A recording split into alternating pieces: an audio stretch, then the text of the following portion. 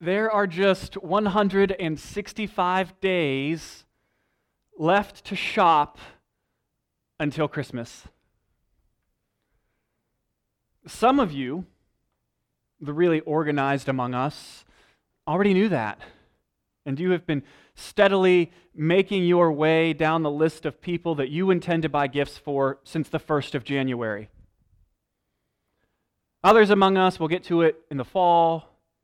And then those of you who are like me will wait until there is one shopping day left until Christmas to procure those gifts which you intend to give.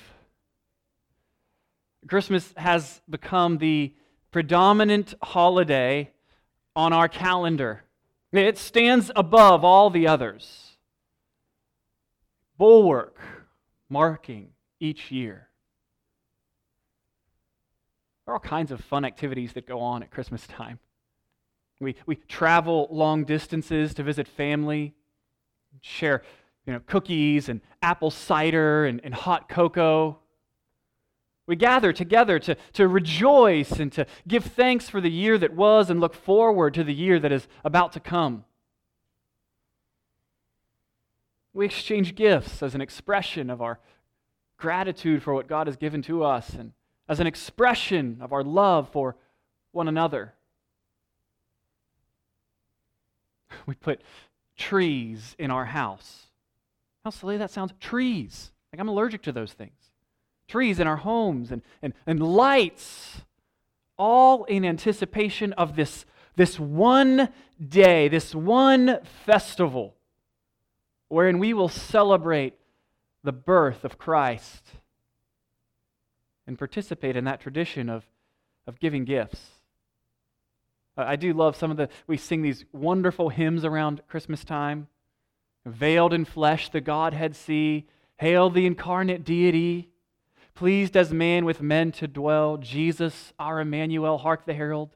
Angels sing. Glory to the newborn King. And we sing silly songs too, right? Together with our children. Grandma got ran over by a reindeer. Walking home from our house Christmas Eve. It's a time that is filled with both sincerity and rejoicing, with song and laughter and conversation and fellowship. And it's not so different from some of these celebratory days, these holy days we have outlined for us in Leviticus 23. We've been in Leviticus 23 for a few weeks now, and we have been reminded over and over again that God has organized the calendar of His people so that they will remember Him, that they will be reminded of His faithfulness over and over and over. And so today we come to the Feast of the Harvest, also called the Feast of Weeks, or perhaps you better know it as the Feast of Pentecost. It's the post-exilic name for it. And the main idea of this particular feast, what I think we are to learn from it, is that God's people are to joyfully celebrate God's good gifts. So the exhortation is to remember, rejoice, and give thanks. Our outline will follow the paradigm that we have worked through the past few weeks. And so you should be familiar with this pattern by now. We will pray, and then we will get into the text. Father, we thank You for the opportunity to gather together this morning in celebration of the resurrection of the Lord Jesus. As we rejoice in our salvation, that He has saved us out of death and into life. We praise You that through the work of Christ, You have reconciled us to Yourself. We give thanks for this. We pray that You would fill our hearts with thankfulness as we hear Your word proclaimed this morning. We ask that You would send Your Spirit to apply it to our hearts and to shape us just a little bit more into the image of Christ. We ask all of this in the name of Christ. Amen. Look with me at verse 15 of Leviticus chapter 23. You are to count 7 complete weeks, starting from the day after the Sabbath, the day you brought the sheaf of the presentation offering. You are to count 50 days until the day after the 7th Sabbath, and then present an offering of new grain to the Lord. Bring 2 loaves of bread from your settlements as a presentation offering, each of them made from 4 quarts of fine flour baked with yeast as firstfruits to the Lord. You are to present with the bread 7 unblemished male lambs, a year old, 1 young bull, and 2 rams. They will be a burnt offering to the Lord with their grain offerings and drink offerings, a fire offering of a pleasing aroma to the Lord. You are also to prepare 1 male goat as a sin offering, and 2 male lambs, a year old, as a fellowship sacrifice. The priest will present the lambs with the bread of first fruits as a presentation offering before the Lord. The bread and the 2 lambs will be holy to the Lord for the priest. On that same day, you are to make a proclamation and hold a sacred assembly. You are not to do any daily work. This is to be a permanent statute wherever you live throughout your generations.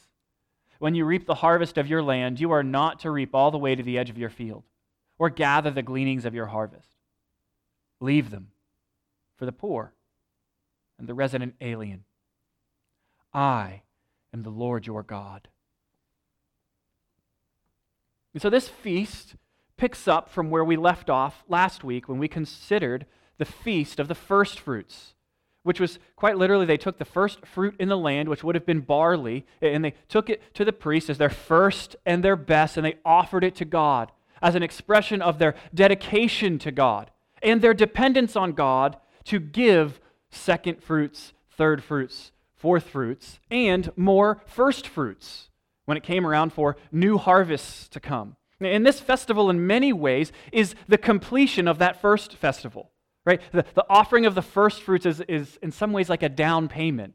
And then the feast of the harvest is the people kind of receiving that payment. They say, God, you said that you would bring us into a land that is flowing with milk and honey, a land that is agriculturally prosperous. And we take these first fruits and we give them to you because you are our King, our Lord, our God, our provider. All of it belongs to you. And because we trust you to give us the rest of the harvest, to make the rest of our crops prosperous.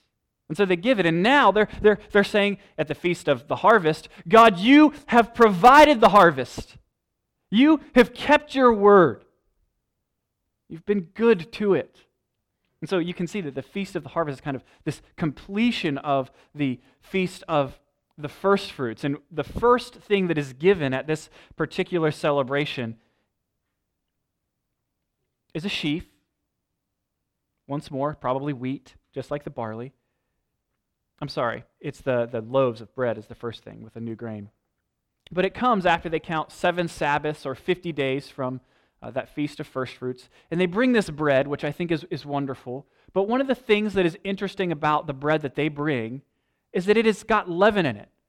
If you remember, leaven isn't offered on the altar. And so what the priest does when they bring these leavened loaves, that's like normal bread, if you think about it for me and you, the priest waves this or lifts it up, elevates it, presents it to God, and then that goes into the food stores of the priest, and the priest and his family are allowed to eat that particular bread. It's a glorious gift. I think this is one of the best offerings there were. I kind of go, if I were a priest back in the day, you all could bring me delicious bread, and I would get to eat it. It would be great. But you go, why do they offer bread to God, bread that can't be burnt on the altar, that the priests are going to eat? It's a little discontinuous with the rest of what we've seen. I think the answer is this. One commentator says, both of these loaves were to be made with yeast, like the Israelites' normal fare, in order to form an expression of thanksgiving for daily bread. And so in bringing their regular bread that they would normally eat, it is as if the Israelites are saying, God, thank you for providing to us bread each day. Thank you for providing for our needs through the land. Very similar. It just brings me, in my mind, back to when God literally would just throw manna on the ground every morning and they would collect it.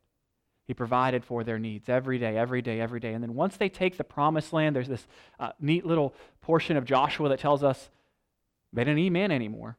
They started eating the fruit of the ground. And this is what they've continued to do. God did not stop providing for his people when the manna stopped. He's continued to provide for them each and every day that they lived in the promised land. And they're saying, thank you for giving to us our daily bread. The next thing we see here is that they are to make a burnt offering that's composed of 7 lambs, a bull, and 2 rams. That is quite the offering. We see that it will be offered in concert together with its requisite drink offerings and grain offerings. And then also they are to prepare 1 male goat as a sin or a purification offering and 2 male lambs as a fellowship sacrifice. There are a lot of offerings going on here, and we're familiar with all of them because we have been studying the book of Leviticus. And we know that all of these things together are extremely costly. In fact, if each family in Israel had to offer this list of sacrifices, it would probably bankrupt them. Consequently, most scholars believe that these gifts would be offered corporately on behalf of all of the Israelites. And at the same time, individual families would also bring additional fellowship sacrifices so that they could have some meat as they ate and rejoiced before the Lord. It is interesting that all of these sacrifices going on, they accomplish so much. There's a full range of things that are happening. Right? The burnt offering and the purification offering teach us about the people. They are making atonement for their sins. Their sins are being purified, cleansed. Burnt offering also expresses devotion and worship. You have the fellowship offering. The people are celebrating the fact that through the blood sacrifices that have been offered, they are in relationship with God. God has made a way for his unholy people to be made holy so that they might live in his holy presence. He's done it through this sacrificial system, and they are there to celebrate their reconciliation with God and their enjoyment of the blessings that have come from God's hand. This feast is full of rejoicing.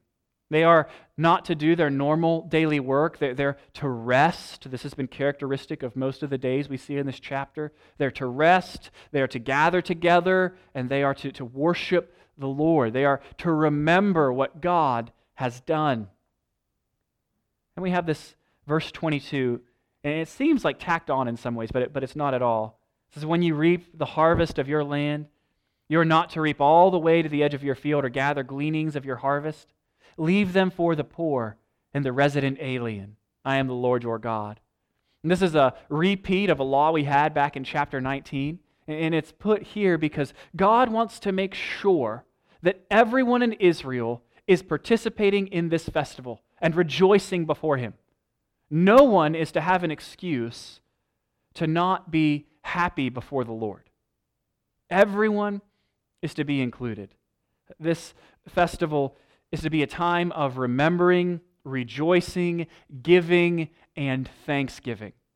And to see some of these characteristics, some of the purposes of this festival, we should look at some of its sister texts, which tell us just a little bit more about it. First, let's look at Deuteronomy chapter 16, verses 9 through 12.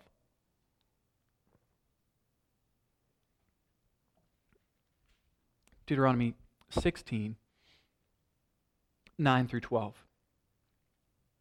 You are to count 7 weeks, counting the weeks from the time the sickle is first put to the standing grain.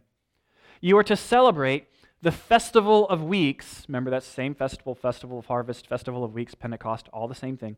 The Festival of Weeks to the Lord your God with a free will offering that you give in proportion to how the Lord your God has blessed you. Rejoice before the Lord your God in the place where he chooses to have his name dwell. You, your son and daughter, your male and female slave, the Levite within your city gates, as well as the resident alien, the fatherless, and the widow among you. Remember that you were slaves in Egypt. Carefully follow these statutes. And then we're told a little bit more, and we read this last week again, but repetition is the mother of learning. Deuteronomy 26 speaks of this festival, gives instructions, saying, "When you enter the land the Lord your God is giving you as an inheritance, and you take possession of it and live in it, take some of the first fruits of all the land's produce that you harvested from the land that the Lord your God is giving you, and put it in a basket. Then go to the place where the Lord your God chooses to have his name dwell. When you come before the priest who is serving at that time, say to him, 'Today I declare to the Lord your God that I have entered the land the Lord swore to our fathers to give us.' Then the priest will take the basket from you and place it before the altar of the Lord your God. You are to respond by saying in the presence of the Lord your God, 'My father was a wandering Aramean. He went down to Egypt with a few people and resided there as an alien. There he became a great, powerful, and populous nation. But the Egyptians mistreated and oppressed us, and forced us to do hard labor. So we called out to the Lord, the God of our fathers. And the Lord heard our cry and saw our misery, hardship, and depression. Then the Lord brought us out of Egypt with a strong hand and an outstretched arm, with terrifying power and with signs and wonders. He led us to this place and gave us this land, a land flowing with milk and honey. And I have now brought the first of the land's produce to you, Lord, the land that you have given me. You will then place the container before the Lord your God and bow down to him. You, the Levites, and the resident aliens among you will rejoice in all the good things the Lord your God has given you and your household." And so you can see there are two kind of primary characteristics at this festival. They are remembering what God has done, bringing the people out of Egypt. They are to remember their salvation and rejoicing.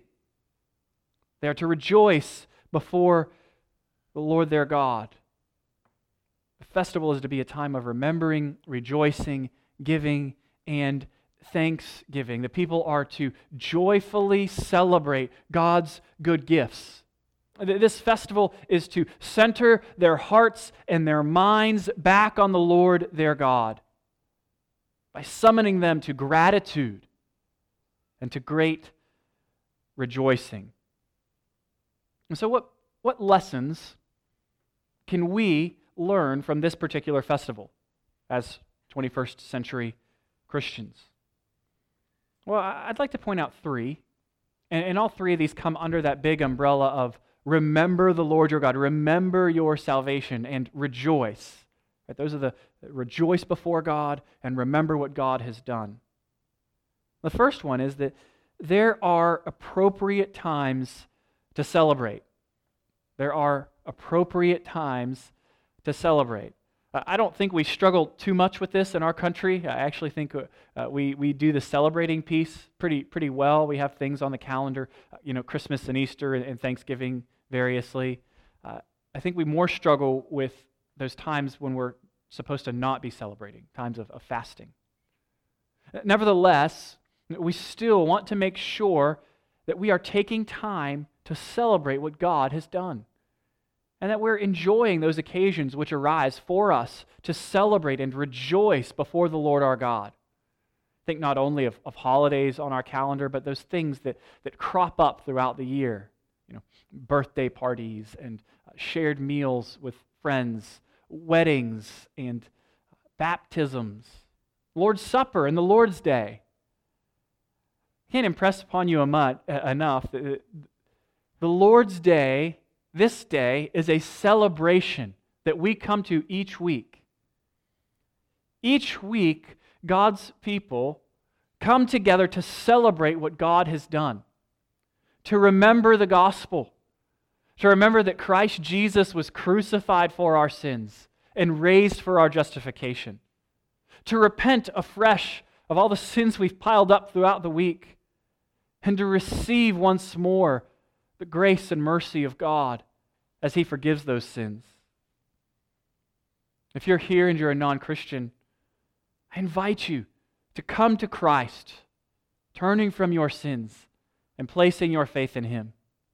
If you confess your sins, repenting of them, He is faithful and just to forgive your sins and to cleanse you from all unrighteousness.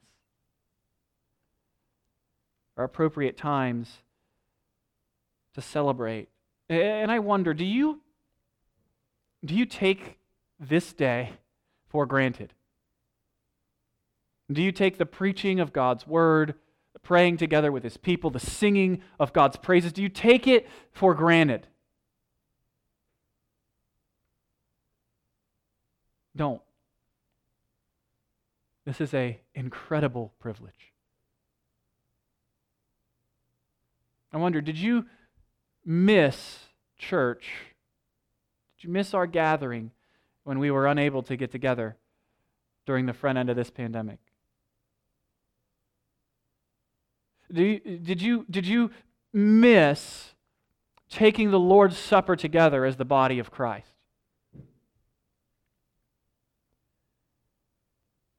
If you did not, something is wrong. And you ought to think deeply about why it is that you would not miss gathering together with God's people or participating in the Lord's Supper. You need to think deeply on that this afternoon. Something is off kilter in your heart and in your life.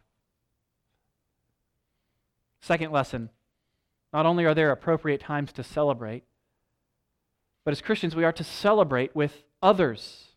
We're not only to remember what God has done, but we are to remember it together. Notice this is a corporate festival that the people are called to enjoy. And so everyone is to be in on it. And for everybody to be in on this festival, there are two things that have to be taking place, broadly speaking.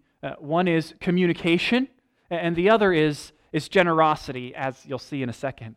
But let's talk about communication first. We've said this throughout this chapter, that these would go on the calendar, they would come around every year, and they would turn into traditions, and traditions teach.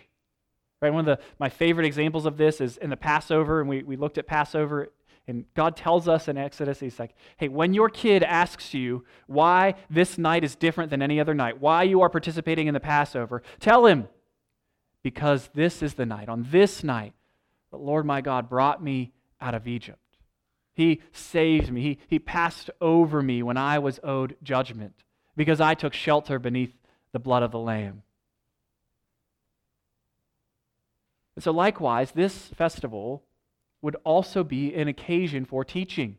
You say, well, teaching what? What we just read in Deuteronomy 26, that the Lord God made a promise to His people not only to bring them out of Egypt and to make them His sons and daughters, but also to bring them into the land of promise and to flourish them there and to bless them with abundant crops and agriculture. And now, as they hold those crops in their hands, those first fruits and that bread, and they have more than enough, and they have wine in their cups, they are holding the promises of God in their hand, and they can see God has been faithful. Let us rejoice. And so they would communicate God's faithfulness to one another. If you were an immigrant or a resident alien in Israel, you were to participate in this feast with the people. The people would be telling you about this. Yeah, we do this Feast of the Harvest. It comes 50 days after the Feast of First Fruits, which we've already talked about, and we celebrate to God. And here's why. Because God keeps His promises. And He's made a way for unholy people to have relationship with Him when they believe His promises, when they put their faith in His provision. This would be a great occasion for teaching. And we have some occasions on our calendar for teaching others about Christ and the gospel. I mean, quite naturally, we think of Christmas or of Easter. But those are great times to engage your family or your neighbors or your non-Christian friends with the gospel. I mean, especially like Christmas and Easter, these are Christian holidays. They're built around the incarnation of our Lord and the resurrection of our Lord. These are excellent opportunities for you to take to teach others about who God is, who we are apart from Christ, and how Jesus can save us from our sins and make us new. There are also occasions throughout the year. mean, maybe you catch somebody on the Lord's Day or they ask you how your weekend was, and you can say, "It was super fantastic." Do you know what I did this weekend? I went to church. I gathered together with God's people on the Lord's Day. And I enjoy that so much, and here's why. You share the gospel. Weddings come out throughout the year, right? What a great opportunity to share about Christ. I know many of us probably don't think as weddings particularly as an opportunity to share the gospel, but Paul tells us in Ephesians 5 that marriage is a dramatic portrayal, a mysterious and dramatic portrayal of the relationship between Christ and His church, wherein the bride or the wife plays the role of the church, respecting and submitting to her husband as the church respects and submits to Christ. And the husband plays the role of Christ, sacrificially laying down his life for the good of his wife, as Christ laid down His life for the good of the church. Marriage tells us about who God is and how He's loved us, how He can save all who come to Him in faith. We ought to look for creative ways to communicate the good news of the gospel to those who do not know God in our midst.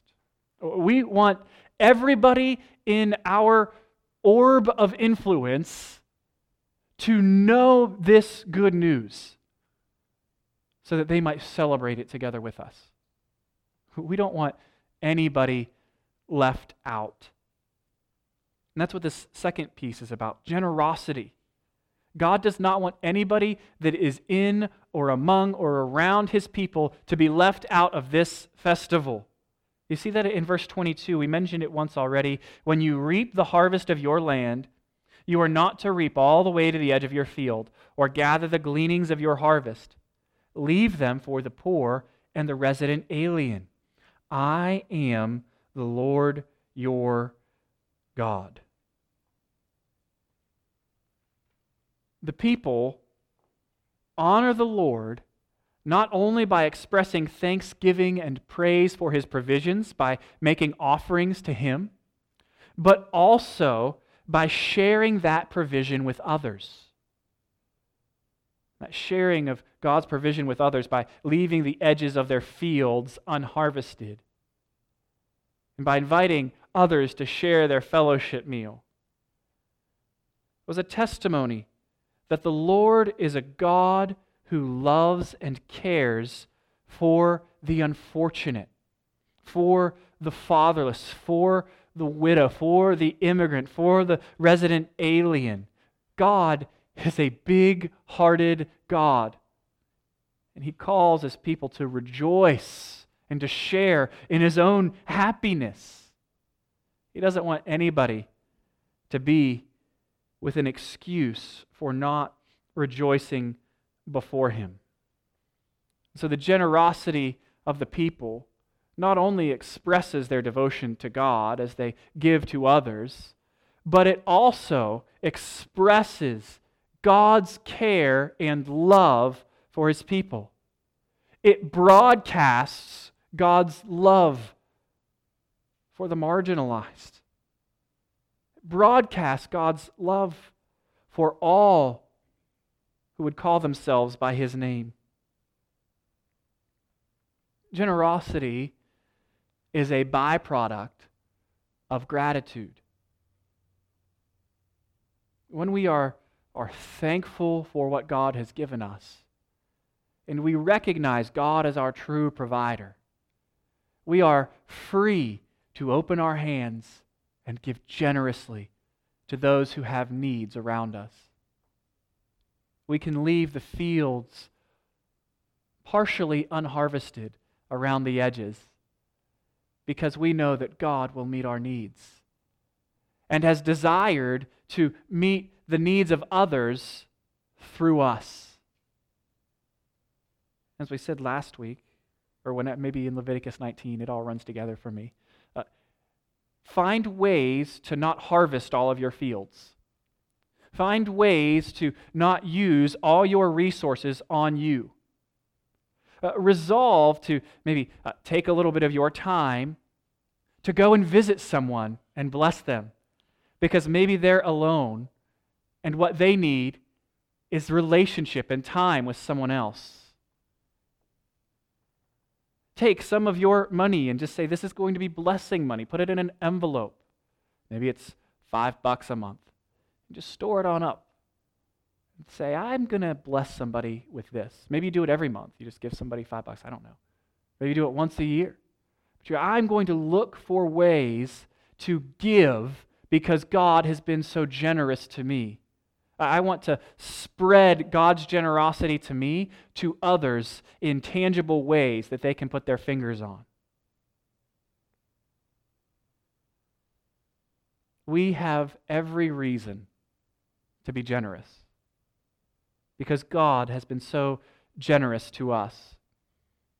Look with me at 2 Corinthians chapter 8 and verse 9.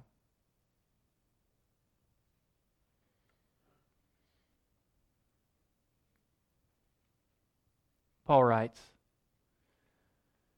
"For you know the grace of our Lord Jesus Christ, that though he was rich, yet for your sake he became poor, so that you, by his poverty, might become rich."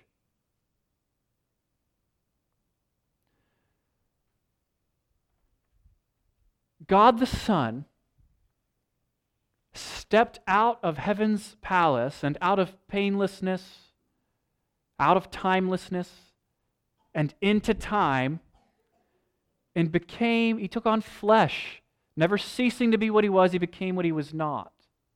Became a man. Jesus Christ became killable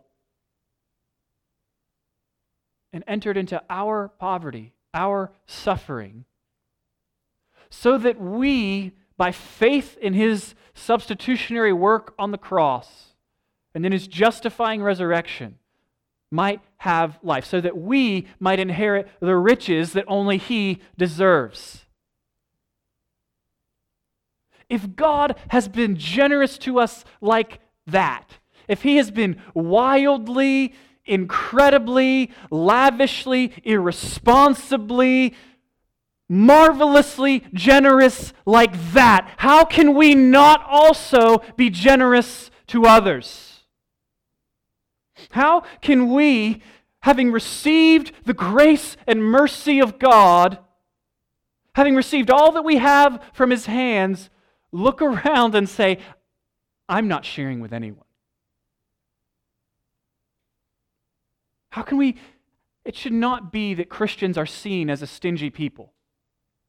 It shouldn't be that when you go out to eat, under normal circumstances, when there's not a pandemic, right? When you all go out to eat after church and there is a restaurant filled with Christians, it shouldn't be that the employees look around at one another and say, oh no, I don't want to take that table. Sundays are the absolute worst day to work because they don't tip. They leave me these little tracts about God and how much he loves me, and they don't tip me anything. What a terrible witness that is. We want to change the story there. We should be the most generous of people. So that those same servers at that same restaurant would be, those are the Christians are coming. It's Sunday. This is going to be a good day for me. That's a happy people. Their God has provided for them. They are so generous. I mean, they all might get individual checks, but I don't care, right? They spent $10 on whatever it is they got, but they're going to tip me $10 too. All of them. It's going to work out well for me. How can we not be a generous people when we have received so much from the Lord our God? Paul continues this, he's encouraging the Corinthians to give, and he's in 2 Corinthians, and he continues that same riff in chapter 9. I'm going to read verse 7 and then skip to verses 11 through 12 before I comment. He says, each person should do as he has decided in his heart, not reluctantly or out of compulsion, since God loves a cheerful giver. Now verse 11. You will be enriched in every way. Well, why would you enrich us, God?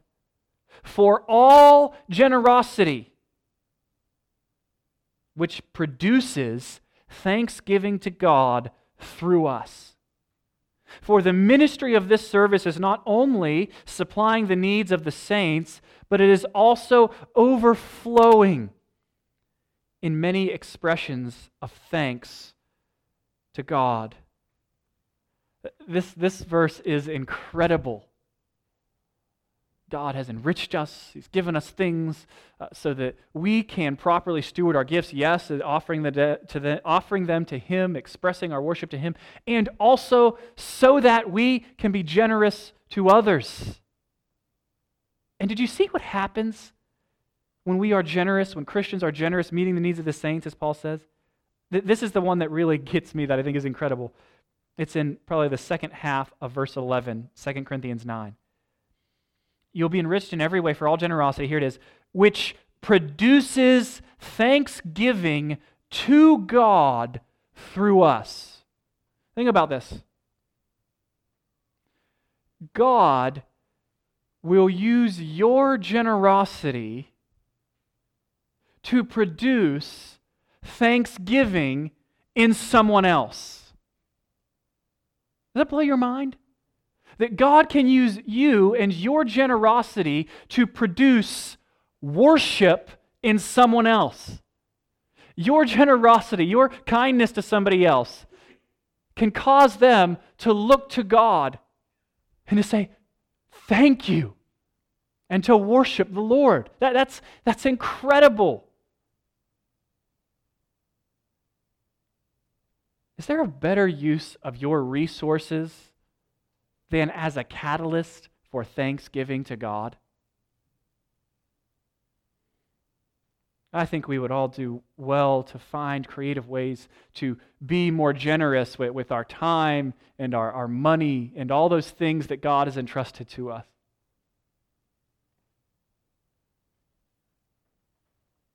Take some time this afternoon and think about how you can, in thanksgiving to God, find ways to share God's gifts with others so that they might praise Him. Now, some of us might not have barns that are overflowing right now. Might just be getting by, or maybe you're here and you're in need. My encouragement for you is sometimes you're in the place of the Corinthians where it's your responsibility to give. And I don't want to tell you not to give. There are always ways to give and be generous. But I also want to point out sometimes you are in the position of the saints in Jerusalem, where your job is to receive the gift of the Corinthians. And so if you have a need and you are among us, don't keep that to yourself. Do not rob the body of Christ of the opportunity to help itself. Do not rob us of the opportunity to serve one another, to share God's good gifts with one another. God intends to produce thanksgiving throughout the body of Christ by our gratitude to Him and our generosity to one another. It really is neat when you give to someone or you help them out, and weeks later they tell you, God knew that I would need this, and you provided it. Or, I did need this. I've been praying about it, and all of a sudden, here came your gift. Here you came to spend time with me. Here came your phone call, your note. And God met this need I had through you. And therefore, I give Him thanks. Let us be a people committed to celebrating with others, remembering who God is as our provider, and then broadcasting His love and His ability to provide by generously stewarding our resources. Lesson 3. Give thanks 1 Thessalonians chapter 5, verse 16. Be joyful always, rejoice always, pray continually, give thanks in all circumstances, in everything. For this is God's will for you in Christ Jesus. This is one of my favorite verses in the Bible because people always go, well, what is God's will for me? I just want to know what God's will for me. Well, here it is. God's will for you is to be joyful in every circumstance, giving thanks to Him always, and praying continually. Rejoice, pray, give thanks. We do well to find occasions as the Israelites here. God gives them the occasion to give Him thanks. So we do well to find occasions to count our blessings and to name them one by one, so that we might rejoice before the Lord our God and remember all the wonderful things He has done for us, our salvation chief among them. Another reason this festival exists in the calendar of Israel specifically, and it's aimed at eliciting thanksgiving and reminding the people who God is and who they are, is it is a protection. It is a protection against idolatry. You see, one of the temptations of the people of Israel, a temptation that they will give into over and over and over again throughout their time as God's people in the Old Covenant, is the temptation to worship idols and false gods. Specifically, Baal is one of them. You've probably heard that one before. And Baal was a Canaanite storm god who the people thought would bring fertility both to the land and to women. And you worshipped Baal through all kinds of illicit sexual practices. And so it basically allowed the people to live life like they wanted to, apart from God's law, and then still be considered righteous. And what the people did, especially during the time that Jeremiah was prophesying, is they would go and they would worship Baal in these illicit ways, dishonor God, trusting in Baal to give the harvest. And then they would continue to perform the ritual cleansing rites of Leviticus, right? As they go, we're following this sacrificial system kind of rotely. We're going through the motions of it, and we're living life how we want over here, apart from God. And you see that one of the protections this festival was to provide was to say, well, you don't need Baal. He's a false god. He's no God. He doesn't provide for you. I provide for you. And yet, despite all of these festivals, all of these reminders throughout the year, the people still found a way to leave the Lord their God. Listen to what Jeremiah says in chapter 2, verse 8. The priest did not say, "Where is the Lord?" Those who handle the law did not know me. The shepherds transgressed against me, and the prophets prophesied by Baal and went after things that do not profit. So the leaders of Israel have gone after Baal. Therefore, I still contend with you, declares the Lord. He's bringing charges against His people. And with your children's children I will contend. For cross to the coasts of Cyprus and see, and send to Kedar, and examine with care. See if there has been such a thing. Has a nation changed its gods, even though they are no gods? But my people have changed their glory for that which does not profit. Jeremiah is saying, the people of the nations are loyal even to their false gods. But here you are my people. You know me, the real God, and you are unfaithful. Verse 12, be appalled, O heavens, at this. Be shocked. Be utterly desolate, declares the Lord. For my people have committed two evils. They have forsaken me, the fountain of living waters, and hewed out cisterns for themselves, broken cisterns that can hold no water. That vivid picture there of a spring, they would call it living water. So God is saying, I am a spring, I am a fountain of living water. And they have exchanged me for broken cisterns, for false gods. Broken cistern would be there are like three ways you could collect water in the world at this time. One was, the best way was from a spring or living water. Second was from a well, and the third was from a cistern, and cisterns weren't all that great. They collected runoff, and they would get really muddy. And then broken cistern is a whole next level of filth. Mosquitoes would breed in there. It's not good water. So you can see God is saying that you have exchanged me, the source of living water, for broken cisterns, for false gods that cannot nourish you, cannot give you life. He continues with his condemnation of the people in verse 22 of chapter 2, Jeremiah. Though you wash yourselves with lye and use much soap, the stain of your guilt is still before me, declares the Lord God. They're trying to go through the ritual cleansing process, but they can't get their sin out because they are not truly putting their faith in God. God is not interested in rote motions. He's not interested in a people who are dedicated to Him outwardly, but inwardly despise Him. How can you say, I am not unclean? I have not gone after the Baals. Look at your way in the valley.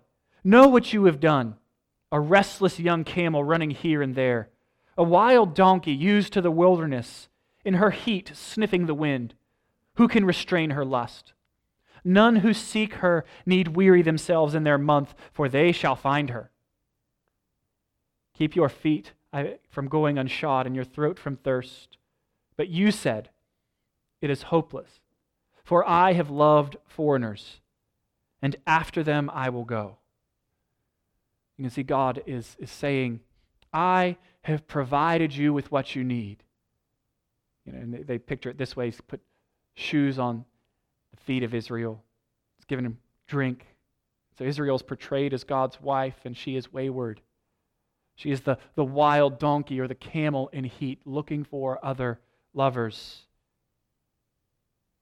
Idolatry is portrayed dramatically by metaphorical adultery.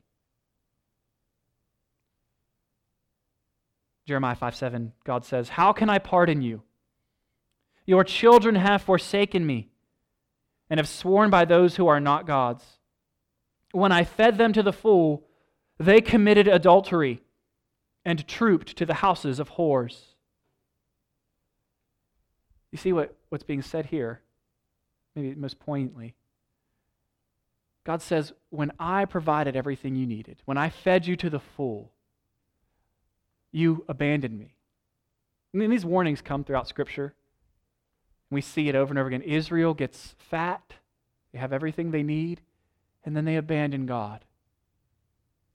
And this festival of the harvest would call the people back to God. It would remind them all they have is from Him.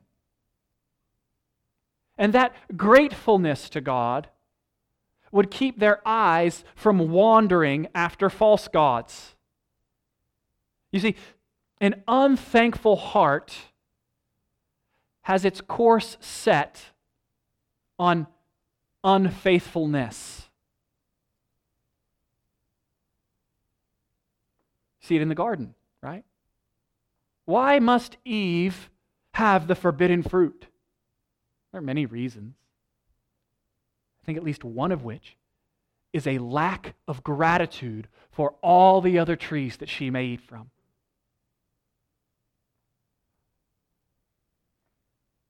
Maybe think of it just in terms of a marriage. If you stop delighting in your spouse, if you stop being grateful for your spouse, you are much more inclined to be unfaithful to your spouse.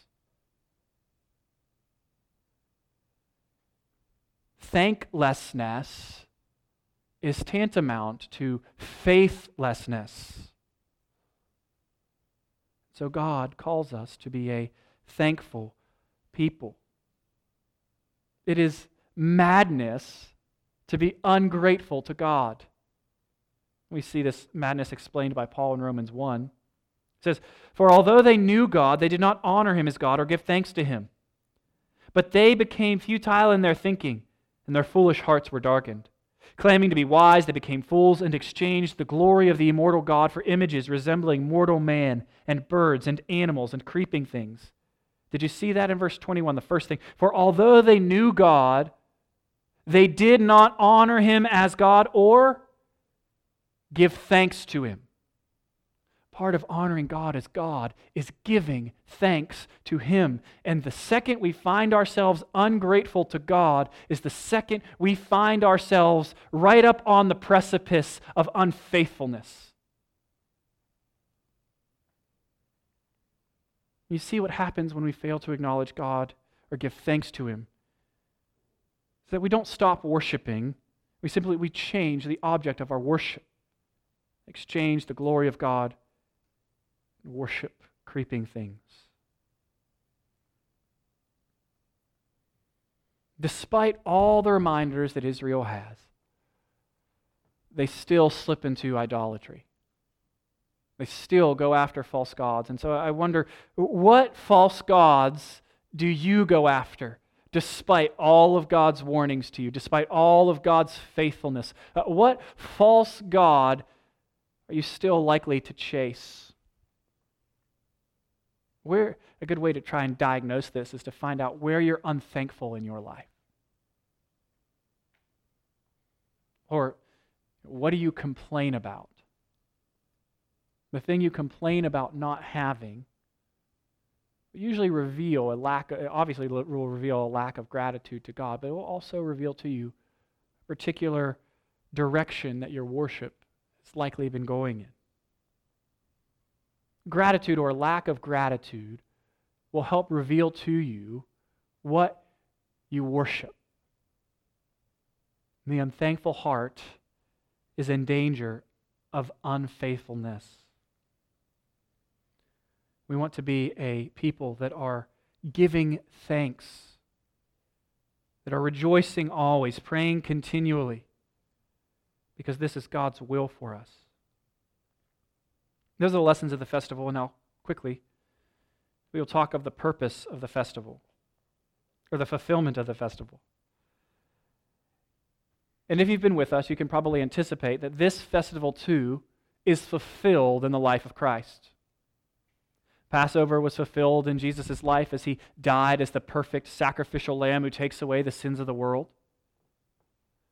Feast of First Fruits was fulfilled in Christ as he rose on the day that was the Feast of First Fruits, on that first Sunday, that first Lord's Day.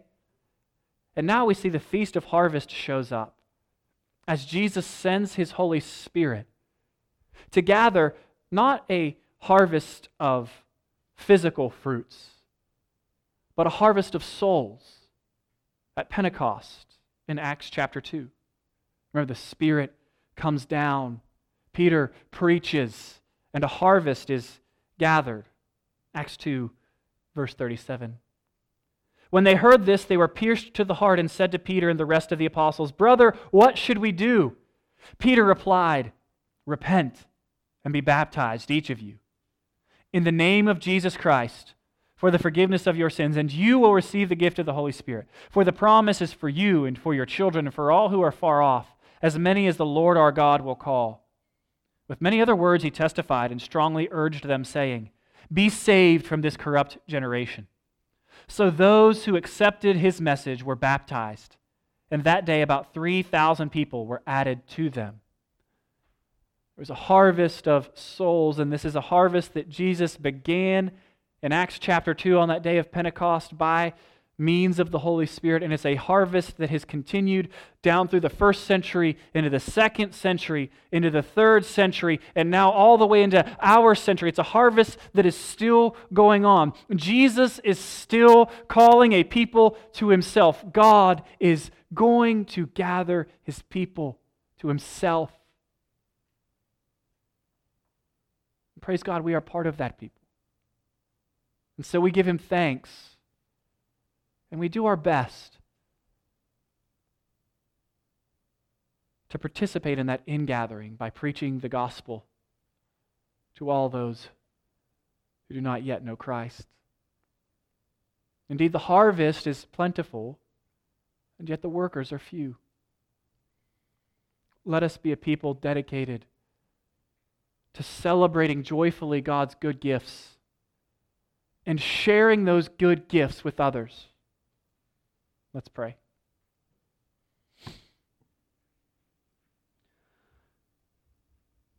Father, we thank you for loving us. Thank you for saving wretches like us. Everything we have is from your hand. Every good and perfect gift comes from you, the Father of lights. We give you thanks and praise. Most of all, we thank you for Jesus. He is our salvation. Thank you for his blood which was shed on our behalf. Thank you that he defeated death and rose again. We thank you that like him we too shall rise. You are a God who has not only provided for our daily needs, our daily bread, but a God who is determined to raise us from the dead into everlasting life by meeting our deep need of reconciliation with you. We thank you for all these wonderful things. We thank you for Jesus, and it's in his name that we pray. Amen.